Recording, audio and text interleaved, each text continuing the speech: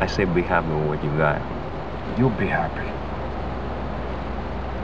Me, I want what's coming to me. Oh, well, what's coming to you, Tony? The world, Chico. And everything in it.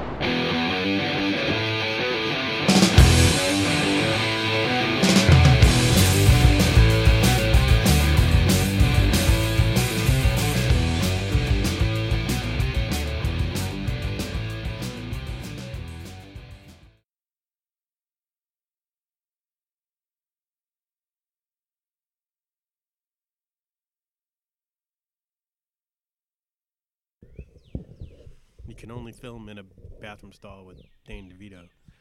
Salt extra room. He's the little man. That's all I got. That's all you got. Hello, and welcome to a brand new episode of Fascinated with Films. I like it, man. Got to film in a bathroom stall. Got to go with DeVito every time. You heard it here first. Fascinated Him with or Films. Paul Williams, maybe. Breaking knowledge. Have you seen the new? I haven't seen anything. You haven't seen anything. You don't even have to continue that sentence. Yeah. No, the new King Kong versus Godzilla trailer. No. Man, I just sent it to you. It's awesome. Looks really, really cool.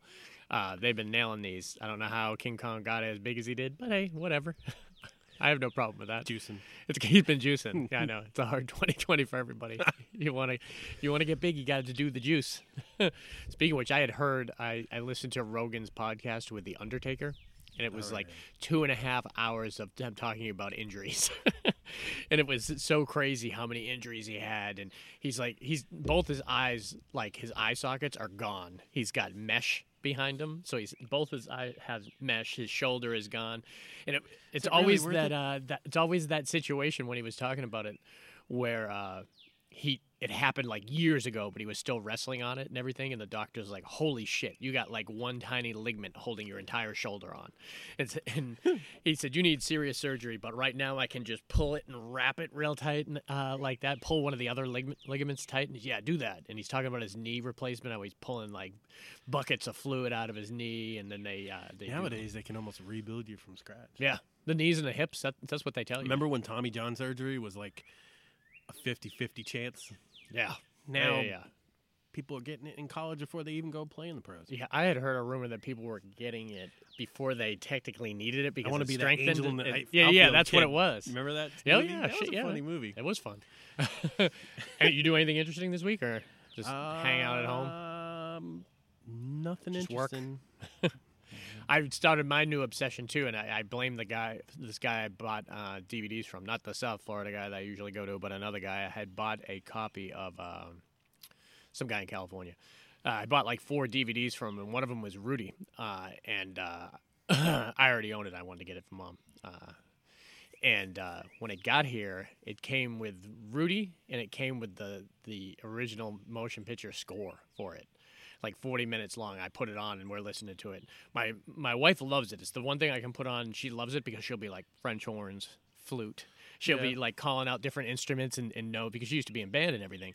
And I'm watching it. I'm like getting choked up at the music. I was like, this is the scene where he's training right here and he's doing this and everything. And before I know it, I got 4 more soundtracks coming in the mail. So I blame that guy for starting me on my soundtrack kick. Because I want to get him on. I would write to him. I want scores, not soundtracks where there's speaking and everything in it. I want like Tangerine G? Hans Zimmer. No, well, Tangerine G might take if it was like Legend or one of their big Live and Die in L.A. Maybe. But I ordered and they're giving them away. That's what makes it an exciting hobby for sure. To at least build some, because I have a bunch. Cheap hobbies, I like. I write to like, I usually write to like Big Trouble in Little China, Escape from New York, a couple of those different albums I have. Star Trek. I don't have a Star Trek one. I have a couple on LPs. LPs are a big pain in the ass. Who wants to get up literally 15 minutes after you started to flip it? That's what. Does it really only go for 15 Yeah, minutes? it's like nothing, man. Yeah. If you look at some of these those old albums, they're like 30, 35 minutes long. But anyway, so I got like Braveheart apparently is her favorite like soundtrack ever. It's weird that she even knows it. What the hell Braveheart even is? Probably never saw the movie. No way. But she loves this the soundtrack, and it's my guy James Horner, and I said I can guarantee you I like it right now because it's weird. I can listen to Alien soundtrack and hear Wrath of Khan in it, or I can hear some of the Titanic elements and hear James Horner in it. So I ordered Gladiator.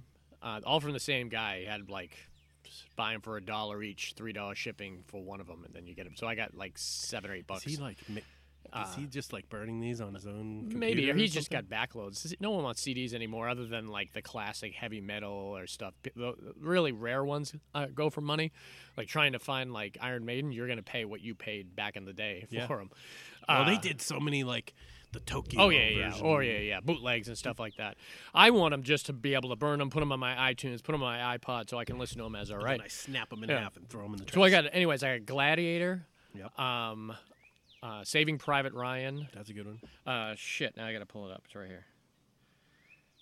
Yeah, there's a bunch I own already, but I'm totally Do you looking have your forward lists to them. backed up in the cloud because you'd be lost without? Oh, I those. definitely do. I don't have a list for these yet, but so Apollo 13, which is one of my favorite scores of all time. Apollo 13, Saving Private Ryan, Superman, and Braveheart. All awesome soundtracks, so I'm thoroughly looking forward to that. It looks like Friday. I'll be jamming out at the house. Yeah. How about the first one on the list has a soundtrack? You probably like that. Hey, good job there, man. You're working us back. Yep. So I also wanted to check here, because I usually can keep up with how many directors we've done here. I have my list here. As we've had several of these. If you enjoy this director's pod, or if you want to like go back and listen to some of our previous ones, we have 1, 2, 3, 4, 5. This is the 16th. 16th director's pod we've done. And here's the directors we've done previously, if you guys want to go back and check them out. Steven Spielberg, John Carpenter, David Fincher, Quentin Tarantino, the Coen brothers, Martin Scorsese, Oliver Stone, Tim Burton, Stanley Kubrick, Christopher Nolan, Robert Zemeckis, Sidney Lumet, Danny Boyle, Francis Ford Coppola, Ron Howard, and now Brian De Palma. Arguably, we probably should have done Brian De Palma earlier on. Yeah. Because Is there one glaring one that we haven't done yet? We did Kubrick, right? Yeah, we did Kubrick. There's a bunch. I have a list, the same list right here. It has ones that I'm. I have like. What's the biggest? I name have on 5. The biggest. that we haven't done yet. They're all pretty big, to be honest with you. So, Ridley Scott, we haven't done. We haven't done Clint Eastwood. We haven't done John Hughes, Richard Donner, or Walter Hill. Okay. All 3 of those guys are huge. So those will be coming up in probably this year, because we do them like Walter every Hill's, couple months. 48 hours. 48 Hours, Red Heat, Warriors, all those things. Chicago police officer never gives up. Here you go. James Belushi, man. This is arguably probably my favorite directors of all time. It's hard. I would be able to do like a top 5. Scorsese, Kubrick, Brian De Palma, John Carpenter. Damn, man. So many great directors out there. Quentin Tarantino. Those are all directors that I just absolutely love for many different reasons. And we'll be talking about a lot of Brian De Palma. We're going to be talking about this great cinematography and the eye he has. Because there is like literally one shot from every movie that's like blow your mind. Holy shit. If you're an actor in this movie and you fuck up the take. The one for Snake Eyes is literally insane. But when you go back and you watch it, there is cuts there, but there's only like with a whip. There are only like 3 or 4 cuts in that whole opening 10-minute scene. And it's only Nicolas because someone Cage. screwed up. And even between those cuts, each one is like 2.5 minutes long. It's like, Jesus, dude. I said the setups for that.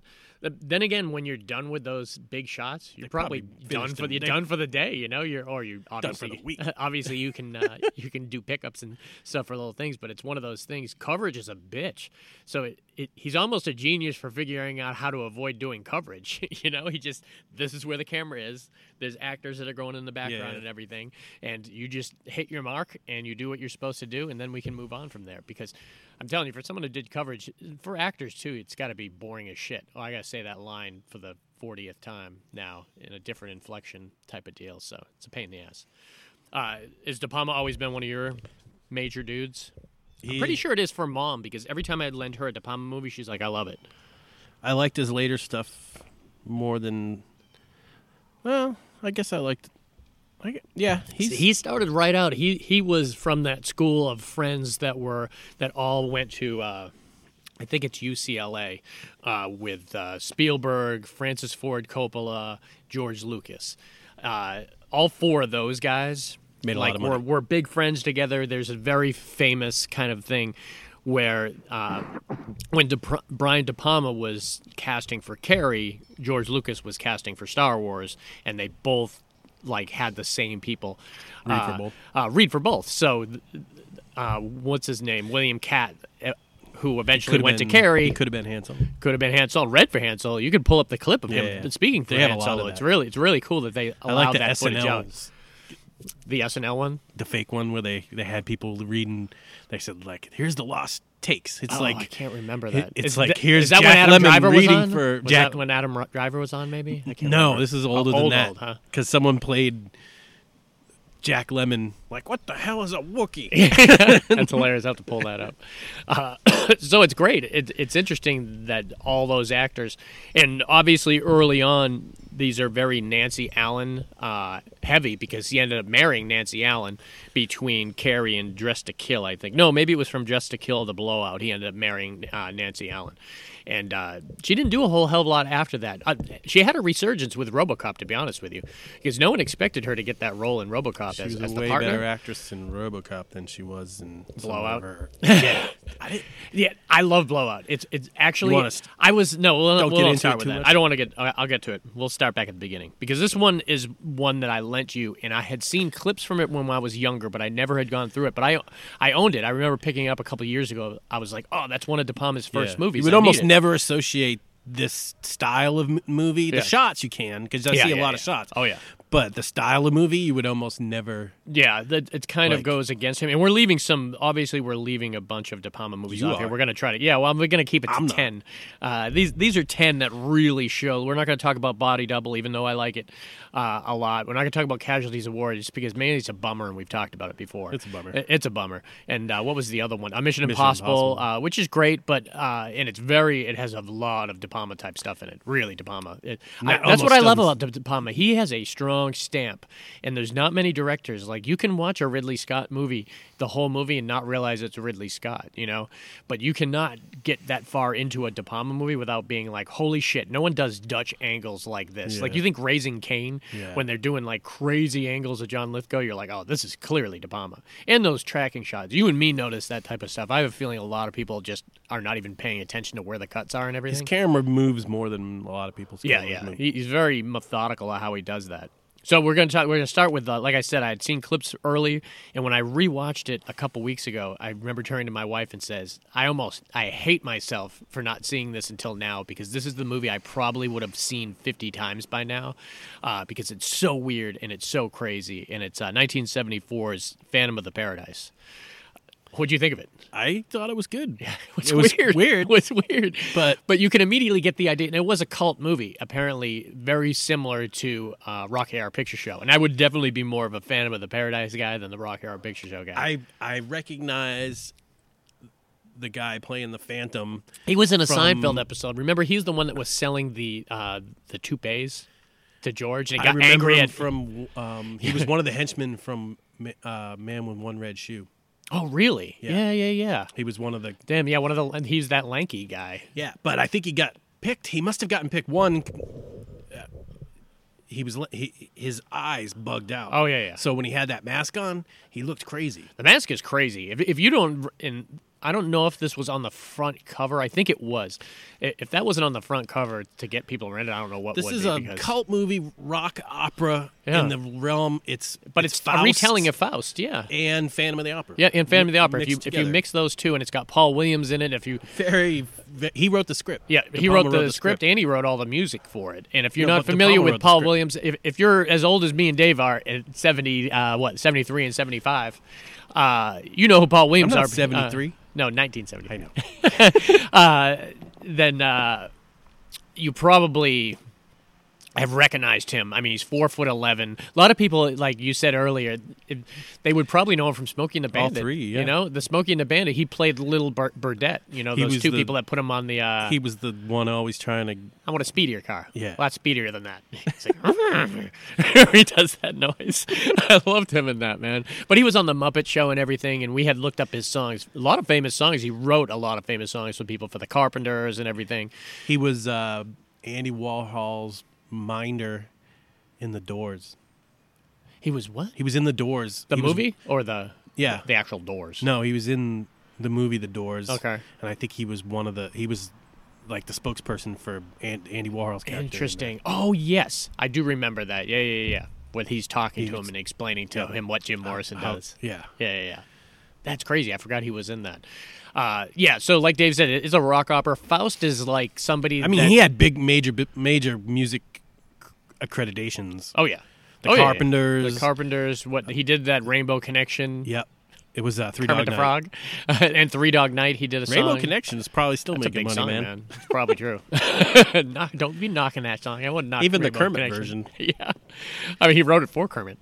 He didn't sing that shit. I mean he probably did if he did like. He sang all the songs in Yeah, Phantom of the when Paradise. he toured and shit like that. I'm No, sure in he that- did. oh, Oh, in in this this movie, movie. yeah, for sure. And the Faust story is basically it's somebody the who old- sells his soul to the devil to get the. I mean, woman he loves. they almost did some of it in Oh Brother We're Out There with that black guy characters. They True. met him at the crossroads, and he Very wanted true. to be a musician. He sold his soul Yeah. to the devil and signed the contract in blood. So this is about a guy who's writing these incredible songs and the really great songs, but he's not getting any. He's not getting any love for him. And then when he finally gets noticed, they wanna have that poppy group do it, and he's like, "Fuck no!" Remember, he throws a fit. Yeah. I love the whole thing where he goes to jail and he breaks out of jail, and it's a huge He gets kind his of. face pressed in the record pressing machine. Yep, and that's what kind of Disfigures him. So that's where the kind of Phantom of the Opera thing comes on. He ends up living at the Paradise, which the Paradise is a club. like Club 54 type of thing, and you got to be a certain type of person to get Studio- in. Studio and, 50. Studio 54, that's right. And but then at some point, always Paul Williams is always disfigured too, right? That No. happened early on, or did that happen later? Later. Yeah. So Paul Williams sold his soul to the devil. Yeah. Two. Yeah. To stay Well, young. basically, that's his story, So- and the other one is the Phantom of the Opera. And then the girl, yep. Phoenix, she sold her soul to the Yep. devil. So it was like just characters that all had sold their soul to Yeah, the and you devil, didn't but realize it. And some some they of the locked him up. craziest- Remember, he locked him up in the room and made him write made that. him right, and he was up, and then he would sneak out to see people and stuff. It was crazy, and I love the production design. That table that he sat at, that was a big record, and he was like in the middle of the record, and it was all around him. It was just like in a crazy scene. Or the he almost turned those women into like his concubines. Remember, he had all the women Yeah. come in, and they're all like rolling around in the bed with him, and You know what? I think I'm confusing the guy that played the guy from One Red Shoe. I think was the guy that played Beef. I know the guy. I know one of the guys. Not the guy. Not Noonan. You're not confusing him with Noonan, right? No. Tom Noonan. No. Okay. No. Yeah, I'll have to look him up. But the guy that played Beef was Who's kinda Beef? funny. He was the musician they brought in. Oh, he's do it. awesome. I love that guy. He's from TerrorVision, and he's from Chud too. He played Bud the Chud. But I think he's He the is guy I'm thinking that was awesome. from One He Red Shoe. might be my favorite thing about this movie, actually, and I'm glad you mentioned him because I don't know why I would have went right by him. He is so funny in everything. He has those like really thyroidy eyes, Yeah. so they're kind of bugging out a little bit. And I'm sure he's still around. He's a character actor in a lot of old campy movies and horror movies and stuff. But he plays this when you see him on screen for the first time. He's this like super butch. We're gonna do this. We're gonna do that. And then when he's at in his like dressing room, he's very flamboyantly Yeah, he's bitchy gay. little. And I love the scene that I saw from Terror in the Isles where he's in the bathroom singing these songs, and he starts singing one of Phoenix's song, and all of a sudden the Phantom comes out of nowhere and takes a plunger and puts it up against his mouth. And says, "No one else sings my songs but Phoenix. Anyone who tries dies." And then he wants to Leaving- quit. Yeah. He's Is grabbing that his Meatloaf that was playing the big guy? no, he's good. I looked him up, and he had been in a bunch of different movies and everything. But So he I reminded wasn't, me of Meatloaf. I wasn't. He definitely, if they were going to do a reboot of it, they shortly could use him. Man, they should be bringing this to Broadway? off Broadway or on Broadway for sure. Absolutely, it would be super I'm sure popular. it's been talked about. But I love when Beef dies on the stage where he's getting electrocuted, Yeah. and he just like distorts his face as he's dying and everything. And there's a lot of weird kind of sexual kind of death going on in this movie. The name of the record company is Death. Yeah, it's weird because you do this as your basically his first movie, and it kind of sometimes when you do that as an early director, it sets the tone for the rest of your career. I did catch one mistake. Oh yeah, Paul Williams is doing a press conference about holding alive the show at the Paradise, yeah. setting it up, and he's at the airport, and they have him in front of a podium, a big white podium, and it was blank when they shot it. They Yeah. tried to go back and put the upside down dead bird logo yeah. from the death on the podium, but whoever did it didn't do it right. And it was like moving. It was like moving around while he was talking, and you're like, "What is going Had on to do right tough now?" stuff in the 70s. I'm gonna have to get rid of that wind chime there. All right, this next movie here. This is probably his big dog. I mean, you could go a couple different ways with what his big dog is, but it certainly made him famous and allowed him to do whatever the hell he wanted to do afterwards. I mean, Big Dog as far as coming out, or the Yeah, I biggest guess movie early he on. made probably isn't even on this list. I would imagine Mission Impossible probably made his most money. yeah, you're probably right, and he probably didn't like it. I'm sure he didn't like it because you got to deal with Tom Cruise. I mean, it's somebody else's property. He doesn't really do that a whole lot. I mean, he Yeah. did it with the Untouchables and everything, but other than that, I mean, it's it's the same thing that a lot. I suppose Carrie Ah. obviously is Stephen King's property, but he was given levity to do a lot of different stuff with I Carrie. mean, you can do Stephen King stuff's usually. Yeah. So 1976, Carrie. Why don't you tell us you- some of your favorite stuff about Carrie? Obviously, we know the story. Telekinetic girl. She's going crazy. She's got to kill everybody. Don't be a bully. Let's move on. All right, let me grab this wind chime while All you right, tell us. I'll be here. Yeah. I'll be waiting. I'll talk like this, and then you can. I'll be banging. I actually explained that scene to my wife the other day. Rise up, I be banging. I remember Mom used to watch The Greatest American Hero. Yeah, William Catt. And Yeah, that's where I remember him from. it was a great. Probably not. If we go back and rewatch it, it's probably cheesy It as was a shit. silly, silly show. He was a superhero that couldn't. He lost the could instructions. Fly. He lost the. He Is that found, why he yeah, couldn't- yeah. He found the suit, but he lost the instructions for Yeah. it, so he never know how to use it. Why didn't you just go to an empty field and practice for a half hour? He I tried mean, to, but I think he did got. he? I think he got his ass handed to him too many times when he was just falling and everything. So, yeah, Start William low, Catt, like we low, said. low. So this was up for the same people in this movie were up for all the same stuff in Star Wars. So we could have very possibly have seen Carrie Fisher dumping blood on somebody, or Yeah, my first introduction to Piper Laurie, oh man, who was one of my she's so favorite good. She was great in actresses Twin from Peaks. Twin Peaks. Yeah, she was great in Twin Peaks. Even as the fat Asian dude. Yeah, she was even better as that. So weird. It's such a weird series. I love Really? Carrie. We've mentioned before that we weren't allowed to watch it back in the day, but our dad took the liberty of jumping through it and showing us the most horrific scenes when we're like, why can't we watch this now? What did he skip? He's always afraid. I'm telling you, he was always afraid of nudity. That's what it was. But there was no nudity other than the beginning, I think. Just the beginning when they were all in the showers and everything, and she got her period. But he showed us the Piper Laurie death scene where Carrie's with throwing throwing the the knives potato and the peeler and scissors the and the- knives yeah. and scissors across the room, and then he showed us the jump scene at the end where the hand comes out of the grave, and we all jumped and he laughed and he thought it was great. So I mean, that's how we saw a lot of these old horror movies back in the day. Either Terror in the Isles really probably changed our life more than we thought it did, because we saw so much stuff we weren't allowed to see. Because I remember arguing with him, why can't I see The Shining? I've seen all the scenes on Terror in the Isles. He's like, well, there's a lot more on the movie than there is in there, and it's not appropriate for, I don't know, however old I was. So, You yay for should- Terror in the Isles. You should have had Justin's dad. I know, man. If I had Justin's dad, we'd be watching some Tracy Lord shit right now. Or at least the beginning of Carrie. I loved Carrie, man. Carrie's got a certain feel to it. Classic bully story, Yep. and classic revenge story. It is a classic revenge story for sure, and we'll try to remember when we're talking about each of these to pull out that De Palma shot, and some of them are a lot more noticeable than others. This one obviously was when they first got to the prom. Yeah, if and you, I like the overhead bucket of blood. yeah, I mean shot. that's where it started. It started with the opening of the prom. The camera went all through the crowd, and then it went up to the stage, and then it went up that rope, and then all along the trellis to where John Travolta and Nancy Allen are just sitting and waiting The to poor pull that teacher pramp got on. killed. The one that Yeah. sort of helped her more than anybody else. I get angry and I'm very excited about that at the same time. You know, Is that when the sign or something The came sign- down the, and got her, or the, the, scaffolding or something No, came it was swinging the, down? The basketball hoop. Oh, Yep, okay. the basketball hoop broke in It was half. very and got her in the It stomach. was like it was almost very Final Destination. Did they use a lot, because you probably saw it before me, did they use a lot of split screen in Phantom of the Paradise? or any at yeah, all? they use some. They did, okay.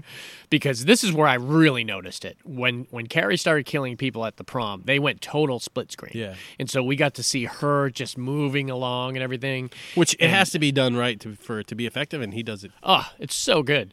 There's a couple scenes in this that I remember and I just love so much, and I find like the death of Travolta in the car when she's walking home. She's like, I've killed everyone at the fucking school. Now I'm just gonna walk home in blood in like a complete trance, basically, and was probably content with not killing anyone else until Travolta and Nancy Allen came at her with the car, and she just did that look and that jump, that 3 jump that he does, boom, boom, boom, onto her face, and man, it's such amazing shots. If you can't get anything else from De Palma, I mean, there's movies that he, like the Femme Fatale later in his career, and there were a couple other ones later in his career that I was like, all right, they weren't that good, but the shots were amazing. I was like, at least you got those De Palma shots, that man. was probably what It's he cared weird that about more most than people anything. don't try that, or maybe they do and they just don't realize how hard it is, and it's not as effective as when he does it. You know? I mean, there's a reason why some people do it and continue to do it. It's because they're good at it. Yeah. Anything else from Carrie that you find great? There was a I think there was a story that I was just thinking of telling about Carrie. What the hell was it? Did you see? Have you seen a lot of there's so many, and I catch them on Twitter all the time. Behind the scenes footage of just photos of I'm sure video too, but the photos is what I see of Sissy Spacek on the set, and she's so happy. She's like ear to ear smiles, and she's having such a great time. So it's amazing watching her in that as that character. Awkward, goofy looking. Which is weird because that's like Kid. the only time she ever played a character like that. She was very cognizant of not doing that. Maybe it just happened to be that way in her career. I know she was Played a lot of married. strong characters She was later married on. at the time to one of the. He was on the crew. It was somebody that was also, because I remember seeing the documentary about it, and he said, "Hey, they're reading for this Stephen King thing. You need to try out for it and everything." And then she went in and she tried out for it and nailed it. But yeah, I loved her in this, and I loved her in everything she's in. Sissy Spacek became like a fucking household name. One of the best things I saw her in that she's never going to get enough credit for because it came and left so quick was that TV show Castle Rock. She played somebody with Alzheimer's, and she was completely out of her mind at some point, and we're seeing it from her point of view. So there's episodes where you don't know what's real and what's not. And she's got this weird thing where she takes chess pieces and hides them around the house, because once she sees one, she can grab it in her hand and she can hold it, and she knows this is real. And there was some moments in there. She ended up she thought someone was in the house, and she ended up murdering somebody in the house that she didn't realize. She thought it was somebody else, and it was so crazy. So we got to see her kind of like descent into madness, and it was really great to see her in that role. I mean, obviously she got famous for Coal Miner's Daughter and a whole bunch of different stuff she had been in, but I loved her in Blast from the Past. Do you remember that? With Brendan Fraser and Sissy Spacek and Christopher Walken were his parents, and they were underground in the bomb shelter for like 30 years. And then after the Cuban Missile Crisis was over, they opened the door, and Brendan Fraser came up. That's where he's walking down the street, and he's like, "Oh my God, a Negro!" He goes up to the black male lady. It's "Excuse me." So funny, man. But I love Carrie. Okay. Check it out. This next one, also one I love. Nancy Travis was great in this movie, man. Dressed to Kill. Another Nancy Allen. Nancy, what'd I say? Karen Allen? Travis. Nancy You Travis. you said Nancy Travis. Nancy Travis, Karen Allen, Nancy Allen. Man, it's hard to keep all three of them straight. Nancy Allen. Also a great Terror in the Aisles actress. She was one of the narrators with Donald Pleasance on Terror in the Aisles. She was great. I loved her in Dressed to Kill, man. This was such a great movie. This was not his first kind of forte into the split personality kind of things, and I'm kind of ruining it. I'm ruining it by saying it's split personality just off the bat, but that's kind of what we're dealing with it. Here. We're going to not spoil the whole kind of thing that happens at the end, but it's such a fabulous movie. It's also the first time he's worked with a lot of these key actors. His first Dennis Franz, and I love Dennis Franz, man. I mean, you hire Dennis Franz, you're getting what you want. You know, he's that rough. You get that Die Hard too. get out of my friggin' airport type character, you know? And or I also think, obviously, I think NYPD Blue and stuff, but I loved him in Dress to Kill as that cop that how am I supposed to believe you when this shit's going on type of deal. And Keith Gordon, it was one of his first movies, and he was huge in the 80s. We know him from Christine. He's the dorky kid from Christine. He's the dorky kid from Back to School. Heavenly Kid? No, that's Jason Gedrick. That's the Iron Eagle dude? That's the Iron Eagle kid, who arguably did not stay geeky for long. Keith Gordon still stayed geeky. But Keith Gordon became a... what's that? He was Back to School kid? He was a Back to School kid, yeah. And he was in a bunch of movies back in the day. And then... was he in... no. It was some other movie I was thinking of. But he became a director. I know he directed, like, a slew of Dexter TV shows. And a whole bunch of other stuff. So he was great in this too. And obviously Angie Dickinson. I remember watching the making of this, and she wanted to make it abundantly clear because the movie starts with this very like explicit. Yeah, Dad wouldn't let us see this movie. No, this was a very explicit like shower scene. It was actually a dream sequence, but it didn't matter obviously. She was having a lot of fun and taking the shower. Yeah, she was like very masturbatory in the shower, and her husband's shaving close by, and she's like, and she made it very clear that this was a body double. She even in the documentary, it was great. She said, I read the script, and then I went to Brian. I said, Brian, there's like beaver shots in this. He's like, I can't do this. And they were like, well, we can get a body double for you. And she was like, yeah, you're going to have to if this is what you want. I bet now she's like, look how great I looked back then. Whoever it was looked good. They clearly hadn't invented razors much. No, I mean, it's 1980. But she's like soaping her boobs up like right on screen, like fully on screen. You just see soapy boobs. And then someone comes behind her and grabs her mouth, and you don't know what's going on. And then Angie Dickinson actually wakes up, and she's having like erotic dream. She's having sex with her husband, but it's like very rudimentary. I think she's thinking of what she wanted to happen. And I love the stuff with her, and it's really slow at the beginning of the movie, you know, the Angie Dickinson stuff. Not until Angie Dickinson dies, about 25 minutes into the movie, does the movie, like, take off. But do you remember the whole seduction scene? Yeah, before that, do you remember the seduction scene at the museum? Oh, yeah. She's basically unhappy. She goes to her therapist, who's Michael Caine, and she's basically is willing to throw herself at Michael Caine. She's like, you find me attractive? Do you want to sleep with me? And Michael Caine's like, yeah. And he's like, well, why don't you? He says, because I'm married, and I don't want to jeopardize my relationship. So from there, she goes to the museum just to, like, meet some guy on a... They didn't have... they didn't have Grindr or... This was a great... There were several then. great tracking shots in this, but the one of her in the museum was really good because she's flirting with this guy, and then she loses her glove, and he picks it up, and then Rembrandt comes up to her and puts his hand on her shoulder, and she feels weirded out, and then kind of walks away, and they're trying to find each other in the museum, and then she goes outside, and he's in the cab, and he's holding her glove out, and he comes up to her, and they go in she goes into the cab, and she just starts making out with the guy, goes back to his house and sleeps with him. So the next shot, and this is like the killer, man. This is one of those Twilight Zone type, not obviously supernatural Twilight Zone moments, but she's leaving, and she's going through his desk to find paper to leave him a note, and she finds a medical document in there that says he has contracted VD, venereal disease, and the music kicks in her eyes, and she's all flustered, and then she leaves and goes down in the elevator, but realizes she forgot she's forgetting her glove, she's forgetting her wedding ring. Apparently she took her wedding ring off at this guy's house. She's got to go up the elevator to get her wedding ring back. At the same time, Nancy Allen is leaving some meeting with a guy, and they're waiting for a elevator. And as the elevator door opens, when it gets to the guy's floor, this really large, they fuzz out the woman's face, but it's a large woman is on the outside with a straight razor, and it's such a great scene, man. That scene I could just watch over and over and over again because a lot of it is shown through that, what do they call it? It's like a little reflection. Mirror. That reflection in that little mirror that's in the elevator to let you know who's outside, or it might have been outside the elevator. That makes more sense.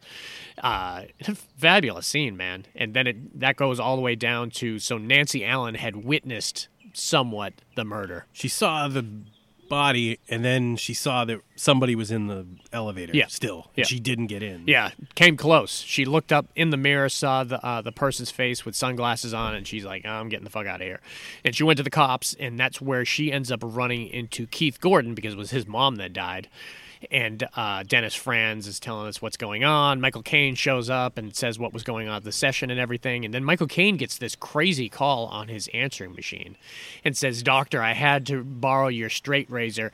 I know I said I wasn't going to do this again or something, but I had to do it." And then all of a sudden, Michael Caine goes over to his case, opens it up, straight razor's missing. He's like, "Oh, Jesus." Michael Caine's got like a crazy fucking patient that's off killing Shouldn't people. have a straight razor. And remember how smart Keith Gordon is? He sets up that crazy camera outside the doctor's office because Yeah, he catch wants to know. one of the he patients. thinks another patient killed Yeah. her, and he wants to know on the days where his mom was supposed to be there, or on the upcoming days, who's showing up at the doctor's office. So he's taking these quick pictures.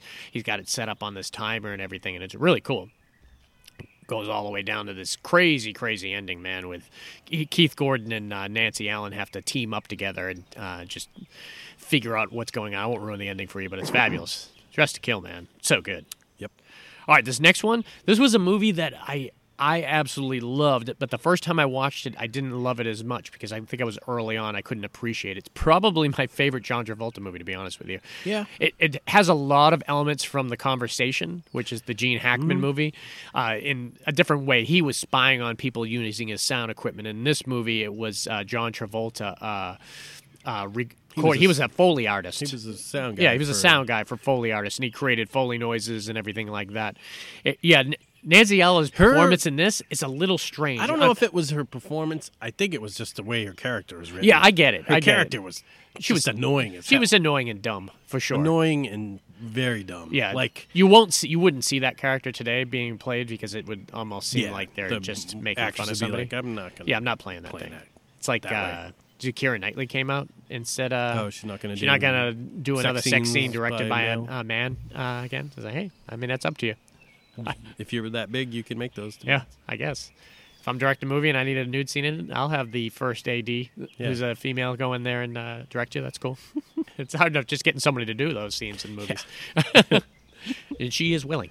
So what's going on in Blowout is, so Travolta is a sound guy, and I love how throughout that ending, man, and I don't want to ruin it, but the ending with the Scream thing, so great. That's one of my most enjoyable little I endings. almost was like, he wouldn't have done that. Oh, I like that he did, though. I like that he did, but and he's just smoking the cigarette. Yeah, good scream. It's one of my favorite De Palma endings for some reason. I don't know why. I don't normally like Travolta, so that's like a big thing for me to really enjoy him in this movie.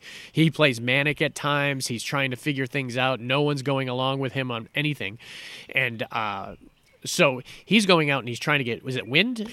He's trying to get just nature sounds. Just he had nature the sounds. owl he was recording. Yeah, and he's wind. got that great, what kind of mic is that? He was out there, shotgun mic, Yeah.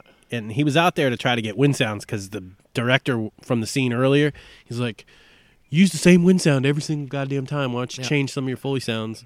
It's like, who the hell cares? No one's paying attention to that. Yeah. He's like, just change it. So he went out there just happened to be in the one place at the right time. And I don't know how much you want to... No, you can tell it's this scene. It's the beginning.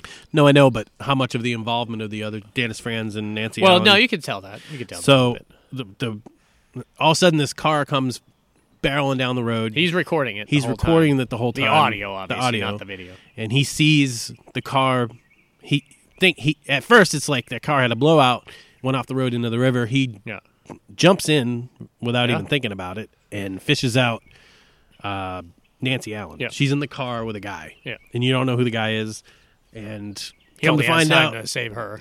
come to find out, he saves her and he gets to the hospital and you can tell that someone's doing damage control because it was somebody important. And it turns out it was was it a senator that was like going a to run senator, for president one day? Yeah, it was a or politician, something like that. high-end politician. And then you sort of find out that Well, Dennis Franz comes forward and says, "Yeah, I was there. I filmed it. I snapped photos of it and everything." And they did a really cool thing where Travolta got a hold of the photos and matched it up with his audio. So then it was basically like a video, and he was able to see the gun flash to realize the blowout happened, but it wasn't until after it was shot out, and which leads us to a great character, and probably the first time he used him in any of his movies was John Lithgow, who really reminded me of the Max von Sydow character from 3 Days of the Condor.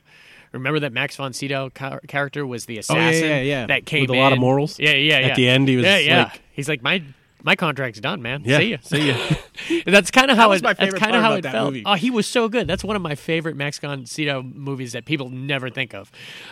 Really good movie. 3 Days of the Condor. The Stephen King one's still my favorite. Oh yeah, Needful Things. I like the Seventh Seal, man, where he's that old school one when he was like 25 and he was playing chess on the beach. The black and white Ingrid Bergman movie where he was playing chess on the beach with death. A really good one with yeah, Max it's been a von. while. Obviously, Exorcist 2. We're not talking Max von. Let's talk John Lithgow, though. He's great in this movie, man. This was early John Lithgow, so I'm not sure what's the first thing we saw John Lithgow in. Maybe Harry and the Hendersons. Maybe. It's possibly it was Harry and the Hendersons, or unless we had Seeing seen Twilight Zone? Garp, we had seen before then. Obviously, Twilight Zone, the movie. Those were his early '80s stuff, and then the '90s, obviously Ricochet. I think Mom told me the other day that he's one of her favorite actors of all time. Apparently, he's playing in The Crown. He plays Churchill. Yeah, so him and 10 other famous actors have played Churchill, but. Pick who you. Anytime you do that, you got people like Kenneth Branagh that's going to show up. Yeah. He's getting in on that audition. Michael Caine's probably going to get on that audition.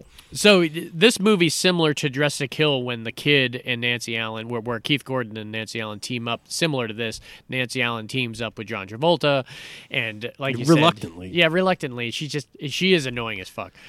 She's just annoying, but he wants to help her. He kind of wants to. They do have kind of a romantic kind of thing going on and everything. He cares for her a little bit, at least. A little bit. And it's some fabulous stuff that comes out. You realize Dennis Franz was kind of in on something that he wasn't supposed to be in on, and then he wasn't out there just taking photos. He was out there for kind of a blackmail But he situation also going knew on. more about Yep. what had happened than he originally told Nancy Really Allen. cool, man. There was a moment where Travolta, and it was one of my favorite Did moments. De Palma write this one? It's a good question. I'm not sure how many of his movies he even wrote, but yeah, he might have wrote this one. You have to check it out. There's a great moment with Travolta where he realizes that someone went in with a magnet and like erased all his audio equipment, and he's freaking out. And it's got that great above the kind of Drop ceiling. above the drop ceiling shot of him just ripping everything apart. The big kind of tracking shot in this is that end sequence where, and we won't mention how it ends, but she was going to go meet up with. Yeah, she's meeting up with who she thinks is a reporter, but it's John Lithgow. And he tried to explain to her. He's like, "How would he know your number? Like, how would he know your fucking number?" Stupid. Yeah, they had her She character really so is dumb. It's stupid like, in all this right, movie. See ya. Because why are you going alone? Why are you doing this? Because at the time, there was like a serial killer. Remember, Yeah. they were like Yeah, billing that as a serial Lithgow killer. that was an interesting moment too, because Lithgow was trying to. He had basically created the idea of a serial killer by Just becoming a serial killer himself. Yeah, I mean, he but was he- kidnapping and killing people that all But women he- that look the same for a particular reason. Though. Yeah, it wasn't As just cover. Yeah, it has cover. It's clever as dedicated hell. to your work, man. I mean, that's why I kind of look at him as like the Max von Sydow assassin type character, because he's very methodical at what he does. But yeah, there's a scene where she's kind of mic'd and Travolta's like running through. Was it a parade going on, like a 4th of July parade? And so there's fireworks going off everywhere. Just crazy scene where he's just running, and they're tracking up the long stairs, and it's cutting to Lithgow doing like slow things up there with Nancy Allen. Really phenomenal, man. I loved it. It's one of those movies. This is a story about De Palma too. I remember watching a old Tonight Show episode where Quentin Tarantino was on, and it's his favorite director of all time is Brian De Palma. He says he would go see De Palma movies like 6 times in the theater. He says the first time he would go by, take notes. Yeah, the first time he would go by himself, and he wanted to absorb it all by himself, and then he would go see it again by himself to see what he didn't miss, and then he would start bringing friends. I bet he didn't have many friends back in the day. No, he worked at a video store. He fucking had tons of people saw him. He said he would bring people by the 3rd time because he wasn't worried about them talking or ruining the experience for him. So he would watch him the 3rd time and the 4th time, and like you said, he would just take notes and he would absorb it. He was probably the biggest De Palma fan. I always thought that if he was going to do a remake, he would do a De Palma remake. I'm not sure which is the best one. Man, I would love to see him do. I would love to see him do Blowout or Phantom of the Paradise. To be honest with you, that would be a crazy thing for Quentin to take over. I wouldn't even know what to begin with do this. All right, let's jump to the next one. 1983. This This might be his most iconic one. This is a big one because it's not only it's not only directed by Brian De Palma, but it's an Oliver Stone script. Yeah. So you've got two geniuses kind of on this. Not to say that Oliver Stone had any kind of after they bought the script from him, he was early enough on where he probably didn't have any say in it. I don't know if he was on the set cleared. or anything, but you get to say, "Hey, I wrote Scarface." So this was also his first outing with Al Pacino, which you would have to think that he was familiar with him because all his friends kind of worked with him. I mean, Francis Ford Coppola is super close to De Palma and obviously made his career off of The Godfather with him, and this is way after The Godfather. Godfather was, what, 78, 79, something like that? John Mulaney makes fun of this movie all the time. Scarface? Yeah. Why? He's like, not because it's a bad movie. It is, but not because of that. He's like, think about it. It's a crazy movie. It's like he's living in this mansion that looks like if the Golden Girls won the Powerball lottery. He says that's a bad movie, man. Scarface is one of the best, man. I love it. It's not my favorite gangster movie, but man, it is. It's not my favorite gangster movie, but it's up there. I mean, it's there. I mean, it's a classic. Epic. It's a classic. New guy takes over. Robert Loggia was incredible. Robert Loggia, Stephen Michelle Bauer. Pfeiffer was. Stephen Bauer was great. Everybody was great. Mary Elizabeth Master Antonio was the really guy good. the guy they threw out of the helicopter. Oh, yeah, F. Murray Abraham. F. Murray Abraham was really good in this. You didn't expect him to die like that, too. It was really great. I just love the whole story from beginning to end, how he is just an immigrant. And this is something that my wife knows about this experience just because she was born in 1980 in Miami. So in 1980 in Miami, this is a real-life thing that this happened where all those immigrants came over from Cuba. It had the most horrific scene that I thought at the time. I mean, I've seen that we heard about I've probably seen before Bone we had Tomahawk seen since it. Then, Yeah, for sure. But the it really affected me was the chainsaw, and and because we had heard about it before, and we probably built it up in our head. We were like, oh man, they cut people up with a chainsaw in that. You didn't movie. really show it. No, it's a lot more. They show blood splatters. It's similar to like his horrific face. Yeah, it's like Texas expressions. Chainsaw Massacre. Yeah. You think you see more than you actually do. Same with Psycho, really, and. But it was good, man. It was the cavalier stuff, like the guy who's doing it. Oh, look at that arm, man, huh? And just like we're gonna go to the leg next, right? Yeah. And just how you could tell that he's probably done this 30 times to people before. Like they have it down. They're in the tub. This is easy cleanup. It's almost like an ode in that Denzel Washington movie. Training Day. Yeah. And they were being real cavalier about it. Yeah, Let me see. I want to see, man. I think that's what made it so disturbing. So yeah, the second he comes over from Cuba with his friend Stephen Bauer, I love that whole. Tell him you were in the sanitarium. And he told him he was in sanitation. I didn't say sanitation. I said sanitarium.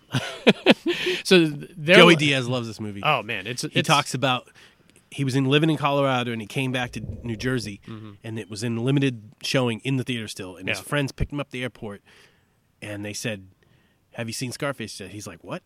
And he said it was only playing in New York and New Jersey and California, and they did a bunch of blow on the way of the car. And he's like, "We're not going home. We're going straight to the theater." Yeah. And they went straight to the theater, and he said the theater was packed. Couldn't even sit with my friends. He's like, but we watched it, and then I think we watched it again. He's a huge Charles Bronson fan. Is huge. He's probably the biggest Charles Bronson fan I've heard of. He talks about The Mechanic, and he talks about all these other ones a lot with Charles Bronson. But I love how it went from just somebody who was so driven and he didn't care. Like you see him washing dishes at the beginning and he doesn't want to do it. And he finally gets that in with F. Murray Abraham, who's a cocky motherfucker for sure. But he obviously going opposite Tony Montana, who is the king of cocky. You're going to get annoyed by like, who the fuck is this guy? He's washing dishes and now he's telling me this is the way he's going to do things. And he's asking questions when I try to throw him a good deal and everything. Because obviously that...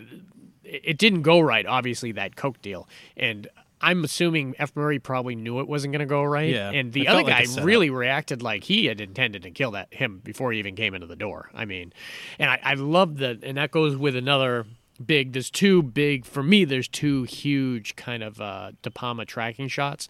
The one that they do down the Bower in the car while Tony Montana's brother is getting like chopped up in the thing, and they play that great music, and he's flirting with the girl in the bikini and everything, and then it cuts back when he looks up there to what's going on, and you can almost hear it, but the girl had raised the music or the television up real loud. That's a big one. And the other one was when he was going to be assassinated in the club.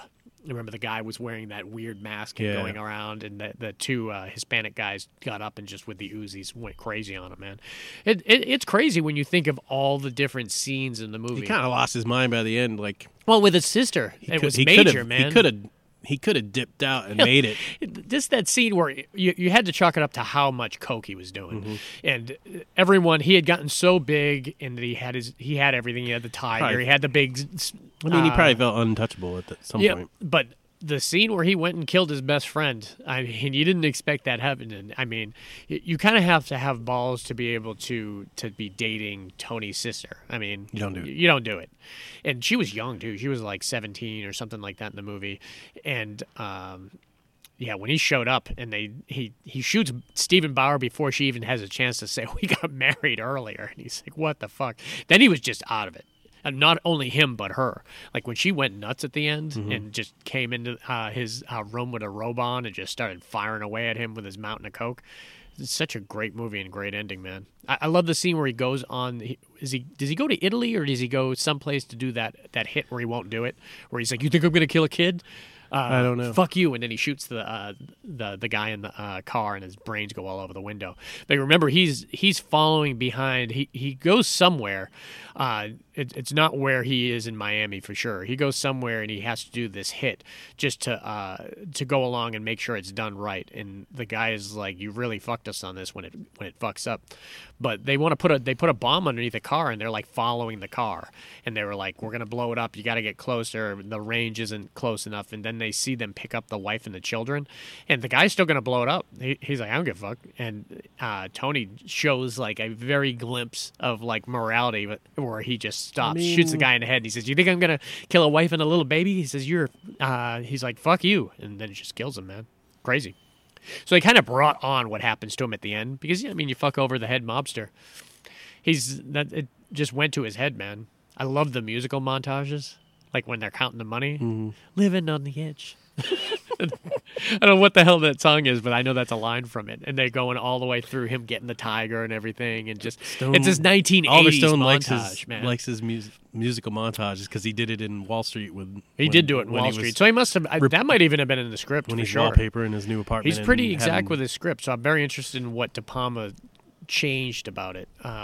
Obviously, the particular way he shot it was very De Palma style. But all right, now's the one we're going to jump into. This one here, and this one's probably unlike any of the other ones. Yeah. I mean, this is the only comedy he did. Yeah. And this is one of Eric's favorites. My God, me and Eric used to watch this back in the day. This is 1986 Wise Guys. I have a feeling a lot of people haven't seen this movie. Yeah, probably. I mean, it wasn't. And the people that did, I guarantee you, they don't know it was a Brian De Palma film, because shit, unless Joe you're seeing his name on it. I don't know if I want to see Joe Piscopo. God, so you got Joe Piscopo. Funny Joe Piscopo. This is when he was on Saturday Night Live, and he was just a riot, and that way he talked was just funny as hell. I always liked him back in the day in like Dead Heat. I hear he kind of became a prick later in life, but I don't know. He's not doing anything now, so who cares? But him and Danny DeVito, man, some of the great character actors in this: Captain Lou Albano, Dan Henja. Who else was in this? The guy. His mom was famous in this. A lot of like famous Italian women. The guy from Harvey Aliens. Keitel. Yeah, Harvey Keitel. Yep, Harvey Keitel was great in this. And so basically you've got these low levels, and we say low level mobsters. Like pick up the coffee mobsters. Or one of the best scenes where he gets elected to go start the car. I love that scene. And they're betting on it if it's going to blow up or not. So Danny DeVito gets in the car, and he's breathing, he's sweating, and everyone's betting money on him, and he starts the car up, and it starts. Was Piscopo on Johnny Dangerously? Yeah, he was the one that kept swearing wrong. You farting ice holes, you bastages. You bastages. He was so good in Johnny Dangerously. So what happens is, and Dan Henge is like the leader of the mob, but the main muscle guy is Captain Lou. And Captain Lou takes him to the track, and it's an interesting concept of what they were going to do, because they've gone to the track probably 20 times and he loses all the time. He loses every single time. The horse he bets on loses every single time. And they came up with this idea. Well, Danny DeVito comes up with the idea. He says, why don't we take this money, bet it on a different horse that I think is going to win, and if it wins, and the other guy he bet on loses, he was never going to get this money back anyways, and now we get it, and it's like $60,000 or something like that. And Piscopo's like, no, you're not That's doing it. not a good idea. And then like he's like a gambling-aholic, so he's just like What running. they should have done is just kept the $10,000. Yeah. And then if the horse that he wanted him to bet on won, say we couldn't get to the gate. in Yeah. time, And And here's your money back. there's your money back. He still would have been pissed. He would as have been fuck, pissed, but he wouldn't have probably put a hit out on Yeah. you. So as you can imagine, they don't bet on the horse, and this is the one time that it hits. And Captain Lou shows up. And he's like, he's gonna Isn't be that the thrilled. Don't you same want to see how happy he's gonna Miracle be? on 34th Street? Not Miracle on 34th Street. Which one? What's the one with Wonderful Life. no, the guy from Boys in the Hood, Danny Aiello. Oh, 29th Street. When he didn't bet the mother's numbers or something Yeah. And then that he she did- had played forever and ever and ever and never won. You buy one ticket and you win. I love 29th Street.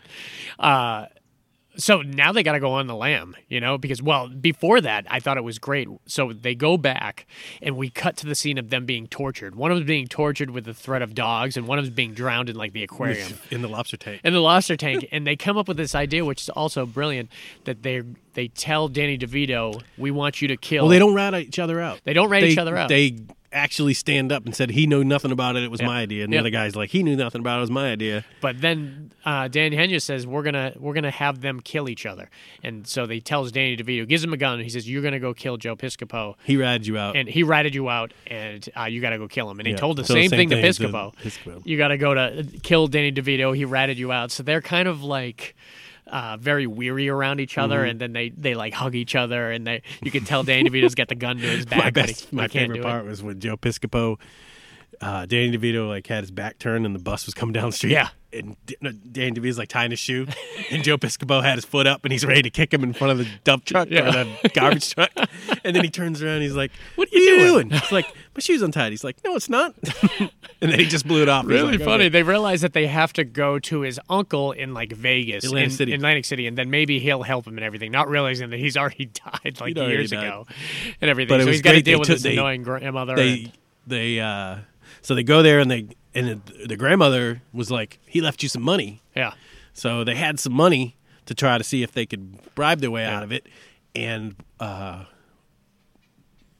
remember, they go to this is before that. They go to the church, Yep. and the one waiter was going to tip them off and say, hey, they're going to kill you. yeah. That's right. That was a great. And he's scene. like, do what I do. Yeah. And he's like, they're like praying, and the other guy's praying. Yeah. And then when he gets shot, and he goes, and they both go, Yeah, Captain And they- Lou is in yeah. like the balcony shooting with a sniper But rifle. they and steal everything. Captain Lou's prized, what are those cars with the big fins? Oh yeah, the Cadillacs, or was it a Cadillac? Yeah. Cadillac convertible, and then they go to Atlantic City, and they have his credit card. Yeah. Remember? And they go. Oh, on that's the right. You do shopping like a spree. They Mosley go on thing. like Yeah. a montage shopping spree. No, thank you, Mr. Acaveda.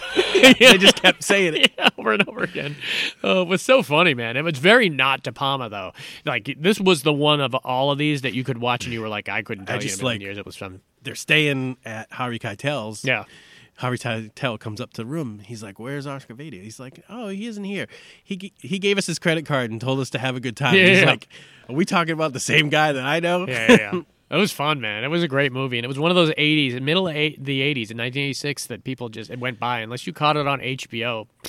I mean, or you just randomly rented it at the video store. There was no other way you were going to cool see it. twisting ending. I mean, Yep, it was good. It was Danny DeVito. I mean, being able to see Danny DeVito in any of those old comedies are great, man. He's getting up there, man. He's like, if you've seen him in the new Jumanji movie, I mean, they probably made him look a little wild-haired, kind of old, but I think he's just like 78 or something like that. he's wild haired and He's had a crazy life for sure. He's done tons of Sunny in movies, man. Philadelphia. Always Sunny. Yeah, in and it's Philadelphia weird that he did all those movies for so many years, and then to be kind of like become another thing with the Philadelphia show.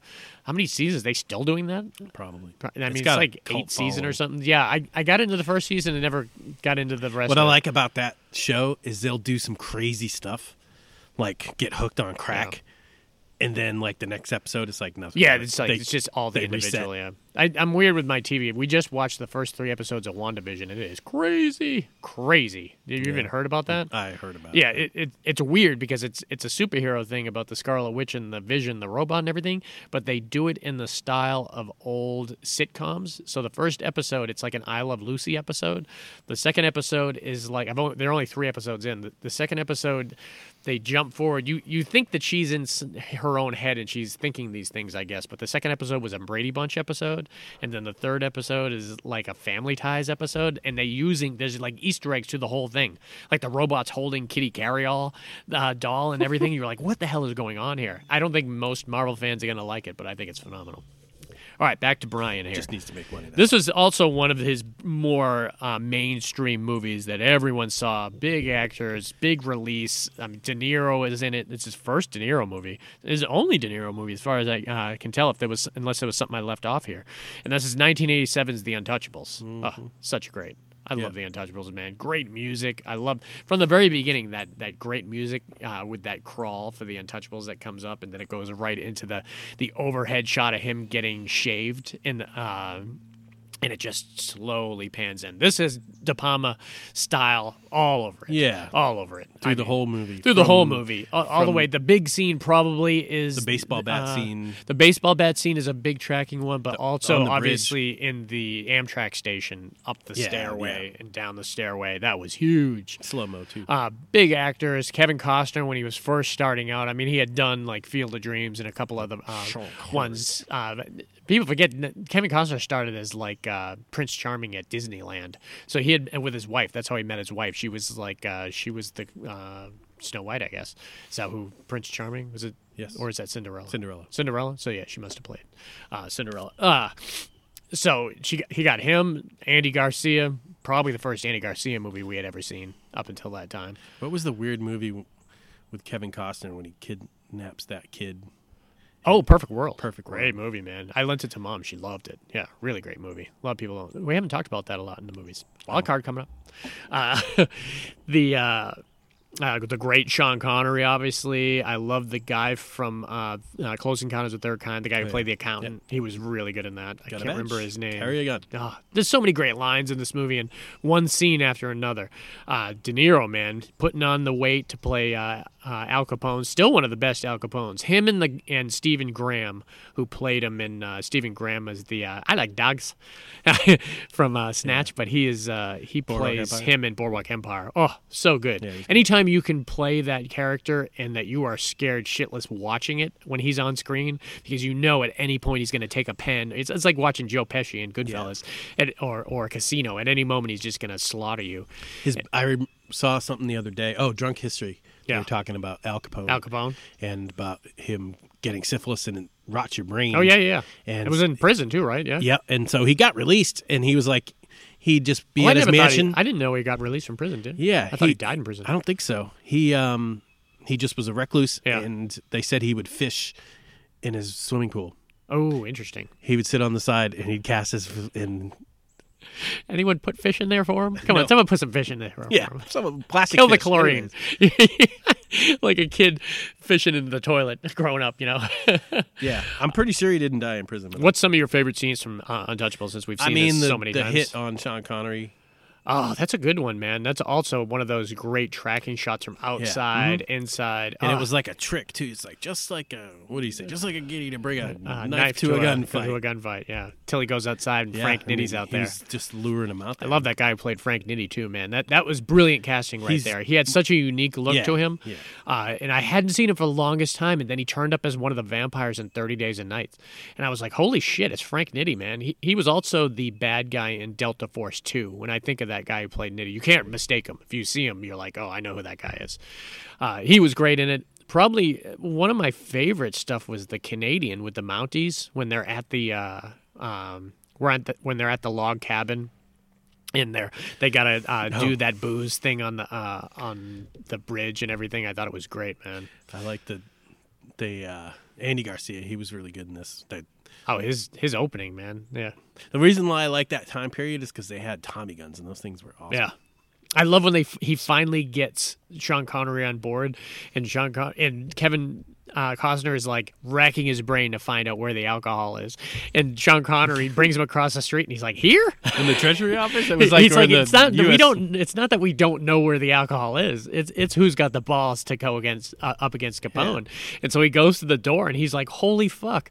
He says, "I've been making an ass out of myself, pulling out umbrellas from from shipments and everything." And Connery knew where this shit was all along, man. Yeah, Al Capone was released from prison in 1939, and he lived until 47. So All right, 8 years.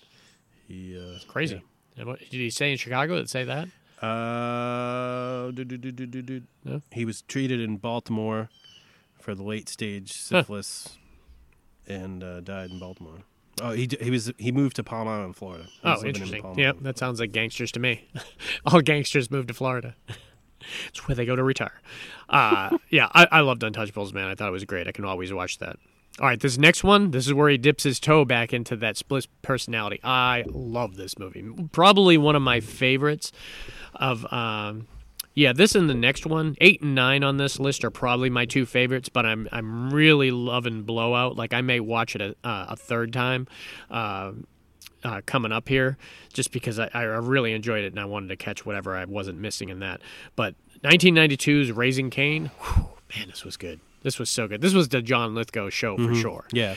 He brought Stephen Bauer back. Also, what was the woman's name? She had a really interesting. She had a Polish name, Linda, or no, something like that, Davidovich or something like that. Davidovich. Davidovich? That sounds right. It's right if you don't look it up. I think it's right. A lot of great character actors that have been in the other stuff, but obviously John Lithgow is the star of the show, and it's a very clever, interesting movie to rewatch, man. My favorite Brian De Palma shot in this is one of my favorites. Is when shit started going to a head when he goes to the Did it have the police kid station. from Turk? No, From Taps? No, he wasn't in this.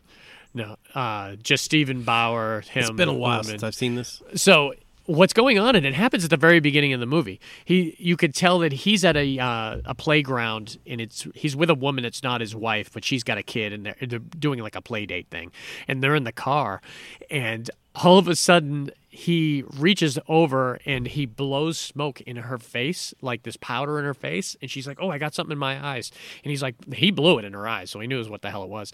They pull over, and he just puts chloroform over her mouth and knocks her out, and the two kids are in the back sleeping. And you realize, all of a sudden, another John Lithgow is outside the window talking to him. It's his brother, Carter. And Carter is the main John Lithgow. So his other brother was, I can't remember his brother's name. So anyways, he's seeing him outside the window, and he's telling him to do stuff. He's like, "You better kiss her, because there's joggers coming up that are going to notice that this passed out girl is there." He says, "You better kiss her," and everything. And Carter's freaking out, and he leans in and he kisses her, and the joggers go by and everything. And you realize that he's got like a weird split personality thing on, and he's seeing his brother. At this point, you don't know how in-depth his split personality thing was, and you know that he's seeing his father, he's seeing his brother, and then later on, it really opens up to how many different personalities he has. But basically, he's kidnapping children. You don't realize at the beginning why he's stealing children. What I like about this movie too, and we're going to be a little spoilery, but not too much, is when you're watching the movie, you're not completely sure that the father is real or not. You think it's a personality that he has until later on in the movie, where you realize John Lithgow, as the arrogant brother, goes and visits the father, and he was like, "Holy shit, the father exists, and he's stealing these children for the father." And the best person that kind of brings all this exposition out is when he ends up he sets up Stephen Bauer, because he catches Stephen Bauer like almost in an affair with his wife. So he sets him up. He takes the woman that he drugged and killed in that opening scene and sticks her in his trunk, and then like leaves a little bit of the shirt out, and then makes an anonymous phone call. And the one of the cops, the two cops are famous. One of them was the guy who played Marvin from Die Hard 2, who was the janitor. The hell if I'm going to clean up this shit. Yeah. He's one of the cops, and the other cops is the guy from Payback. He was the one that was with Mel Gibson, the big blonde guy that was with Mel Gibson during the scene where he gets screws him over. Oh, okay. Remember, he's in the car Yeah. sequence. He's the one that goes. He's like, that's the problem with killing Chinese people. You always want to kill them again in a half hour. He had that crazy line.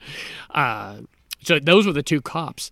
So John Lithgow goes in and he gives a description of Stephen Bauer and everything. He's basically just trying to set Stephen Bauer up. But one of the ex-cops, and this was one of those great fortuitous things in the movie, they have an ex-cop that hangs around the station. Remember the old guy who hangs around the station? And they're telling him, go home, retire, go sit by your and watch some TV or do some fishing. And then he's like, do you want to know who that guy is out there? Because I can tell you, from 20 years ago, his father came in here. We had his father in here for possible child kidnapping and everything, and he looks just like him, and the circumstances seem very similar to this. He said there was a doctor that used to work. There was a nurse that used to work with his doctor when and testified against him for this child murder thing and everything. And she's on her way down here because she's very fascinated with the idea that we have his son down here for a very similar crime. And they were like, "Holy shit, maybe this guy's in on something." And so they have the woman who comes down. Remember, she's wearing a wig because she had just gone through chemo and everything. And that's when the tracking scene starts.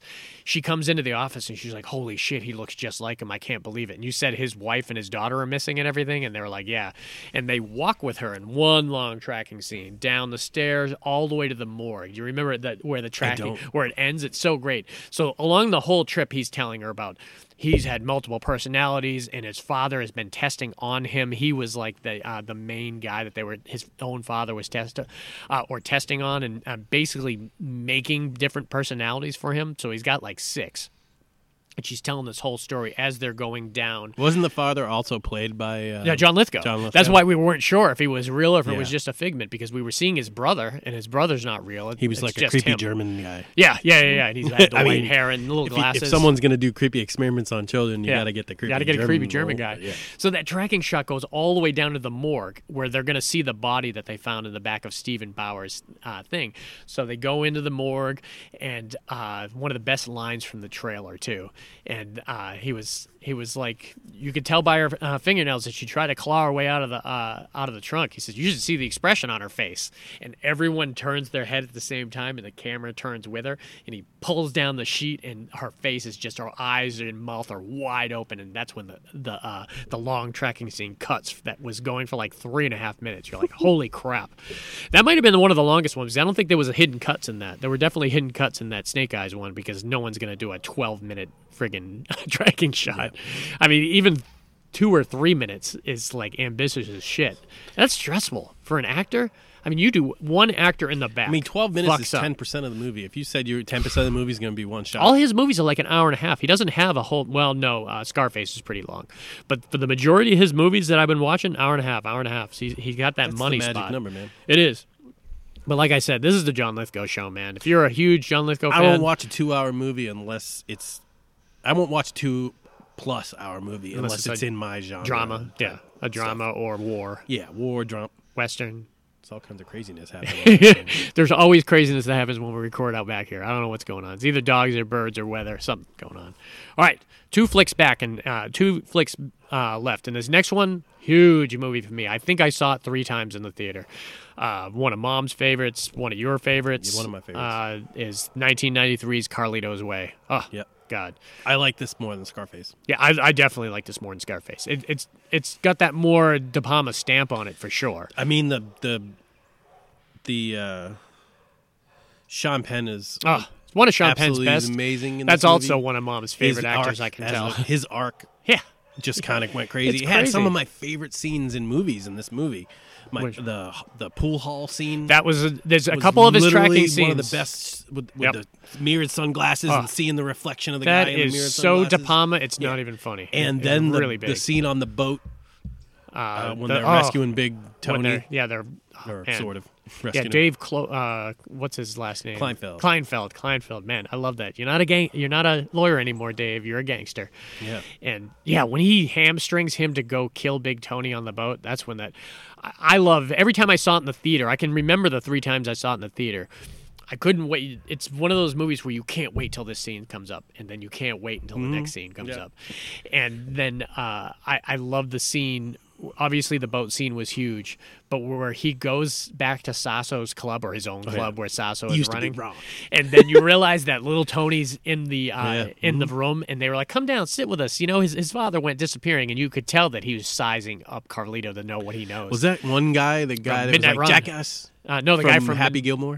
No, that was that's Joe Flattery. It looked just like him. The human being, Little Tony. The tall, lanky one. Yeah, that's Little Tony, and then there's the other guy, and then there was the one that dressed up like a police officer at the end and went yeah, into no, the... that's not him. That's Little Tony. Okay. And then there's the guy from Midnight Run, Moron number 1 and Moron number 2. He was one of them. He was great and everything too. He's the one that punched John Ashton in the stomach in Midnight Run after he saw the newspaper. There's so many great scenes in this movie, man. The scene where he goes and visits Kleinfeld in the hospital, man. Yeah. And he hands him the Hands gun. him the gun, and you didn't know what he did. He didn't realize he took the bullets out of the gun, Yeah. and just when Little Tony came in that door, you knew, and Sean he said, Penn thought he Kleinfeld, had to I have a message from you from my father. Yeah. Oh God. thought he had to drop on him. But then from that scene on, just the chase Oh, across all the way to the scene. John Leguizamo was really Oh good. in man, this, too. John Leguizamo was really good in this movie. Really young too. He was the perfect young punk that you could play in this movie. Yeah. That Carlito just overlooked. Shouldn't have But it was overlooked one him. of those things where the opening scene of that movie is him getting It's the released ending. from... What the ending? Well, remember at the after that. Yeah. was him getting released from prison Yeah. on a technicality. Free at last. Free at last. Remember he was giving a speech and he's like, I'd like to thank my lawyer, Mr. Kleinfeld. It was like he made so a then he just sideshow goes out of back it. to the neighborhood and he's like, he's home, and then like his cousin's like, Yep. hey, come with me, I got to make a pickup, and Just you know, draws and then him back he just into it, was in the man. wrong place at the wrong time, and Just when I thought it was out, they brought me back in. yeah, and he sees the big pile of cash and he takes it.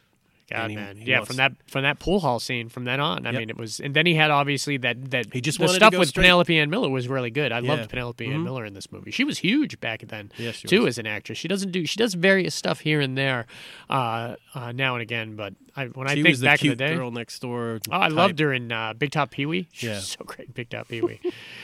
This Carlito's way we got to see her a little bit more of her though, so it was a little bit better. She was great. It was that great kind of love scene that it just made it for more of a fuller movie. You know, that not only was he trying to get out of this life, but the relationship that he fucked up early in his life tried has to come make- back to him. yeah. You know, and he's like, I really want to get free of this shit, but Kleinfeld really screws him over, man. It's one of Sean Penn's more powerful roles in the movie, man. And great ending. That into the train station and him going down the escalator and the big fat guy seeing him and Yeah. him laying And it's down funny, and the first shooting. time you watch it, you don't even notice John Leguizamo. Yeah, it's true. And now every time Every after time that, you see it, you're him. like, wait, there he is. he would. I love that they did that, though. I love that Yeah. they showed him that, and he just wasn't out of completely nowhere. Like if you wouldn't have known, obviously. Ah, God, remember me, Benny Blanco from the Bronx. Yeah, Oh, that's don't God, disrespect people. That's Yep. because he would have gotten away I love Curly as well. I if could, he I could hadn't. rewatch Because that. Benny Blanco had nothing to do with Big Tony. Nope. It was like a whole Yeah. offshoot. Like That- one, that's gotta- he just disrespected somebody Yeah. and that's like doing some huge Yeah. crime, an epic thing, Yeah, and and then then get hit get by a picked- car or Yeah, something or- like that. or arrested for speeding. Yeah. Like after being a triple murderer or Oh something. God, crazy. it's so stupid, man. Yeah, it's crazy. All right, and this last one, man, this was ambitious, man, and this was one of those you have to watch it a couple Probably times to show fully this in enjoy film this. school. Snake Eyes. So 1998 Snake Eyes. Do they show things in film school? I wonder. I would think Brian De Palma's got to be huge in film school. I mean, any stylist. I would imagine Director. That's why I constantly think that maybe I missed my calling and should have been a film professor, because I would talk about the films that they're not talking about in film school. Everyone wants to talk about friggin' like Fellini, Plague Dog. and stuff like that. Plague Dogs. Yeah, no one's talking about Plague Dogs. You are right now. Damn, you tricked me. Or those old black and white or Hitchcock and everything. And not that they're bad; they're obviously great. But I would show talk Key West yeah, Key West or different movies like that, or Rope. I mean, I'm sure they show Rope. Yeah, but even those are a little pretentious when it comes to it. When you bring into a film school and you start talking Raising Cain or Blowout or stuff, or even Snake Eyes, you're like, all right, this guy's got some stuff. And the opening of the movie, like we said, it's like 4 shots, man, and it's all the introduction of Nicolas Cage.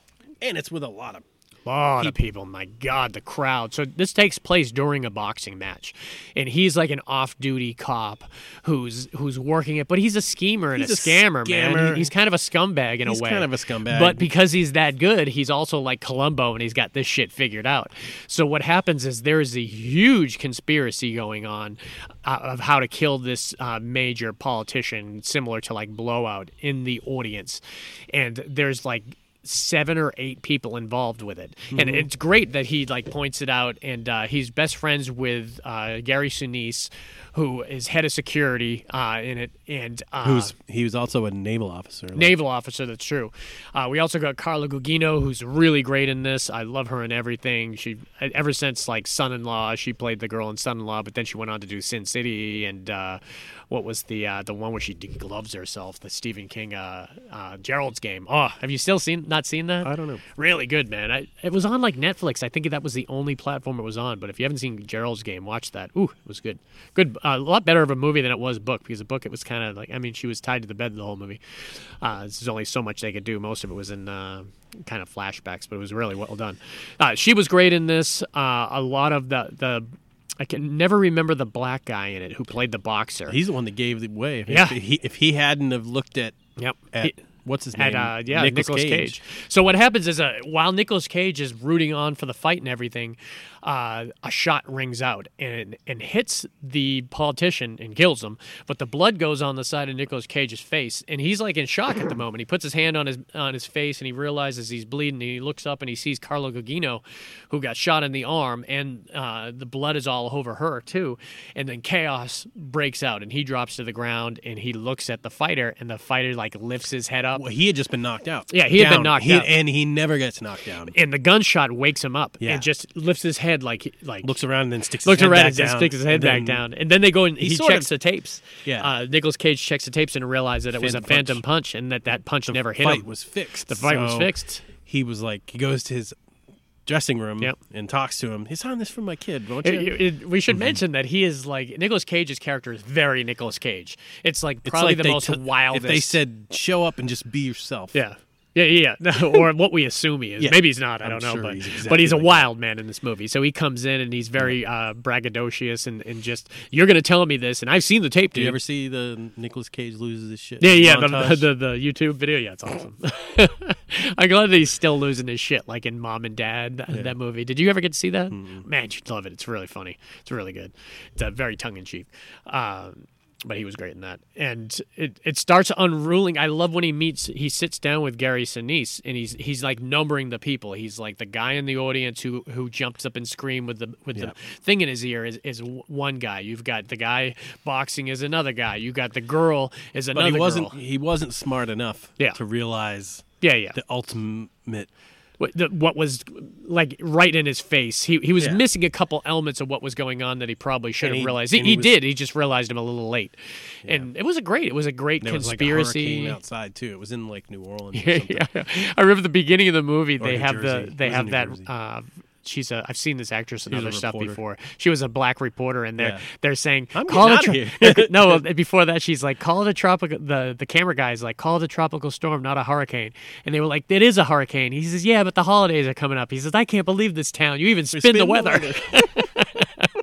Really great. There's so many great elements to it, but like I said, there's that tracking shot at the beginning where Nicolas Cage is walking. That guy who plays Moochie's in the movie too, and so isn't Louise Guzman. Remember, he shakes down Louise Guzman for like $3,000, and then immediately goes and puts it on the boxer and everything. He's a scumbag, but you get to see this in all that 12 minutes. All the way through the murder. I mean, it's 4 cuts, and And like, then they're later all on, put did you together see with the the other sweep. side of stuff later on? Yeah, you definitely got to see some a of lot the of the other stuff. side of the tracking shot. Yeah, it was great.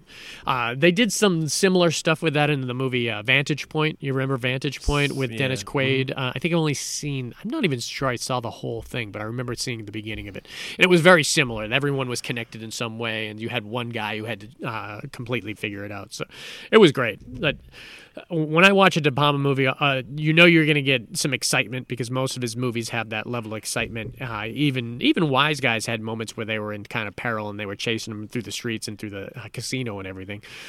So it's always dealing with a lot of peril, a lot of thrillers and stuff like that. So he's definitely up in my top 5 favorite directors. But as fine, I just like when I would go back to Wise Guys for a second, when he's comes back to and Joe Piscopo realized Dan DeVito wasn't dead. Yeah. And he's like, I can't believe it worked.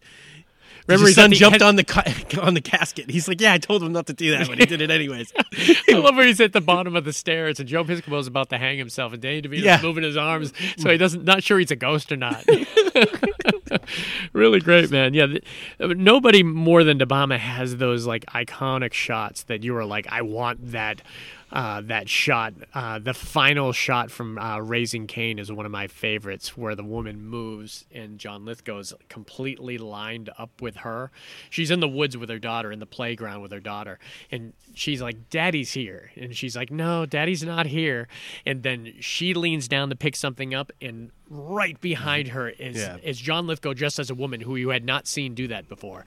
And he's just in that red dress, and he looks, and she leans back up and moves again, and he's missing. And I was like, oh, that's such an iconic shot. He knew how to end a movie.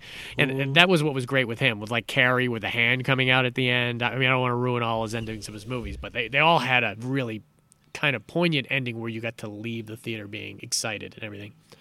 And even Mission Impossible, like, it was hard to leave Mission Impossible out of this because I love the scene where Tom Cruise lowers himself into that room and then almost hits the floor, and then you've got Leon up there holding the thing and the rats coming over towards him and everything. It's just, that is so De Palma, man. He got lucky to do that first one, but they went and changed that to a more smart kind of different thing. Once they followed Bourne Identity. Yeah, I was just going to say, once Bourne Identity came out, it raised the level big which time. Is great. Yeah, which is great. It's good for everybody. Because it wasn't so much.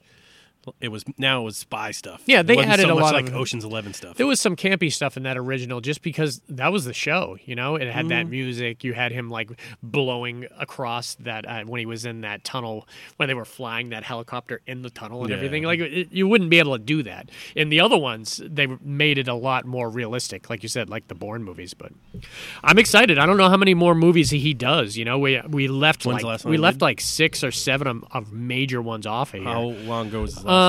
I'm not sure. Let me see here real quick.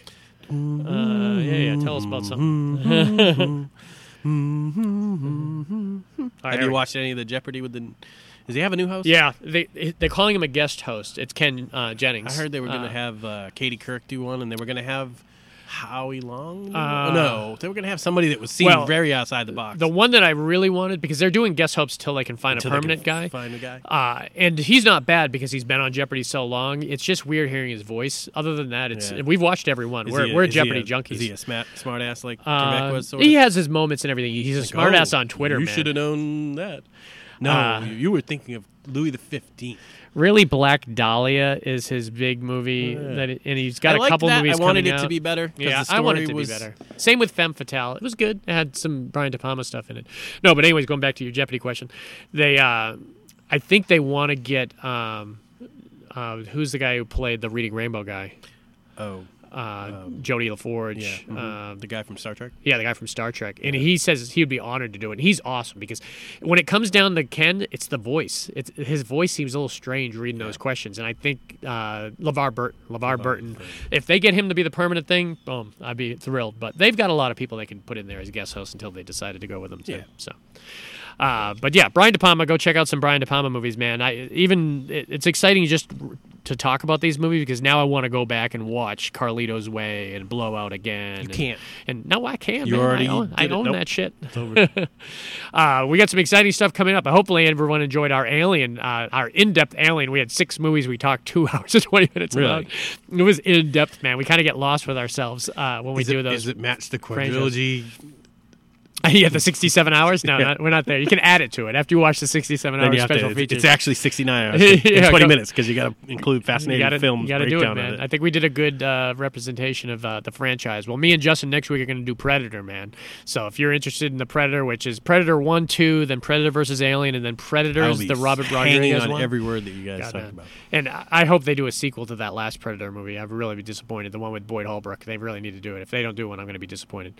But then after that, we're going to do 2 different Wildcard episodes. We're going to do one with me and Dave, where we're going to hit a bunch of cool Wildcard movies that we're going to keep secret from each other. Or Plague Dog. at least I'll keep secret. What's that? Plague Dog. Plague Dog? Yeah. No, I'm coming back to Plague Dog. Oh, Plague Dogs. That could be like a one. We didn't do Watership Down. That's the other guy's movie. Yeah, that's John Updike. Yeah. It's the same guy that did Plague Oh, Dog. really? Yeah. I didn't know. That's not as traumatic, is it? No. Watership Down, because I remember the book, that John Updike book. not as but- Watership. or Not- is it Upton Sinclair or John Updike? I think it's John Updike.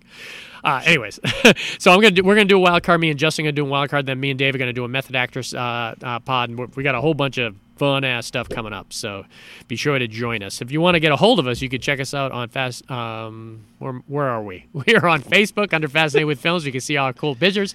You can check out our different platforms, which is SoundCloud and iTunes. You can leave us a like or comment, or you can shoot us an email, fascinatedwithfilms@gmail.com. And we will be sure to get back to We you. definitely will. Definitely will.